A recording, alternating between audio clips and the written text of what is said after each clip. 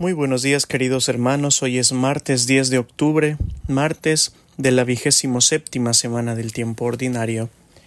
Y el Evangelio del día de hoy está tomado de San Lucas, capítulo 10, versículos del 38 al 42.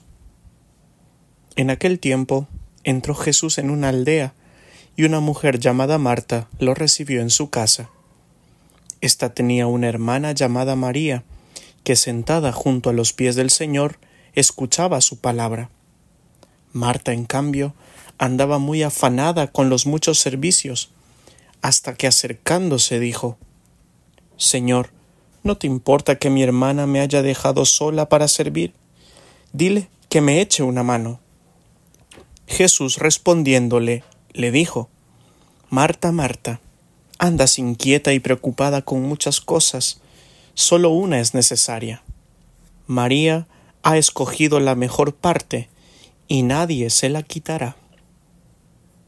Palabra del Señor. Gloria a ti, Señor Jesús. Vivimos en un mundo cada vez más acelerado.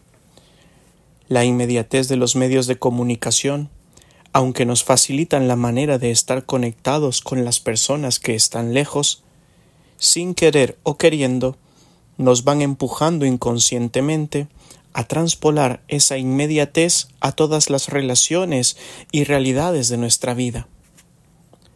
Como consecuencia, va creciendo el número de personas impacientes a las que les cuesta esperar. Su conciencia del tiempo y de los procesos está completamente desfigurada. Queremos obtener respuestas y resultados a la menor brevedad posible. La impaciencia hace que muchas personas vivan estresadas, amargadas y cansadas.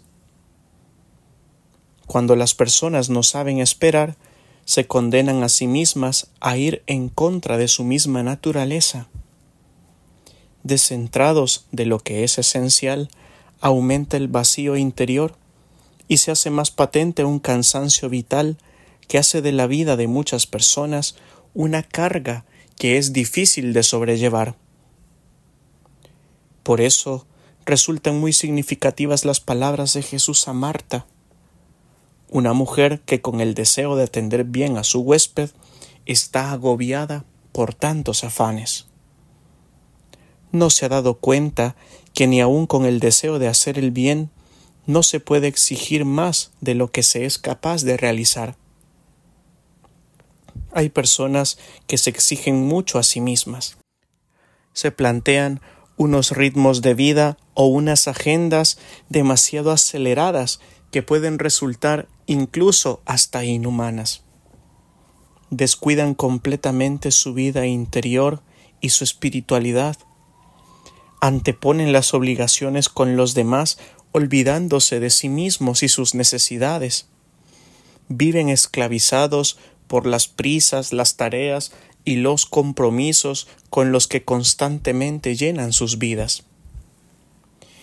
Estas personas han olvidado lo hermoso que es descansar, detenerse a contemplar la belleza de un atardecer, el gozo de soltar el trabajo para abrazar a los seres queridos, el privilegio de poder respirar y sentirse verdaderamente vivo, la riqueza de poder hacer un alto a tanta actividad y poder hacer un momento de oración o detenerse a contemplar la vida y lo que hay dentro de nosotros. Por eso, Jesús, ante el reclamo de Marta, le recuerda que María ha escogido la mejor parte y nadie se la quitará.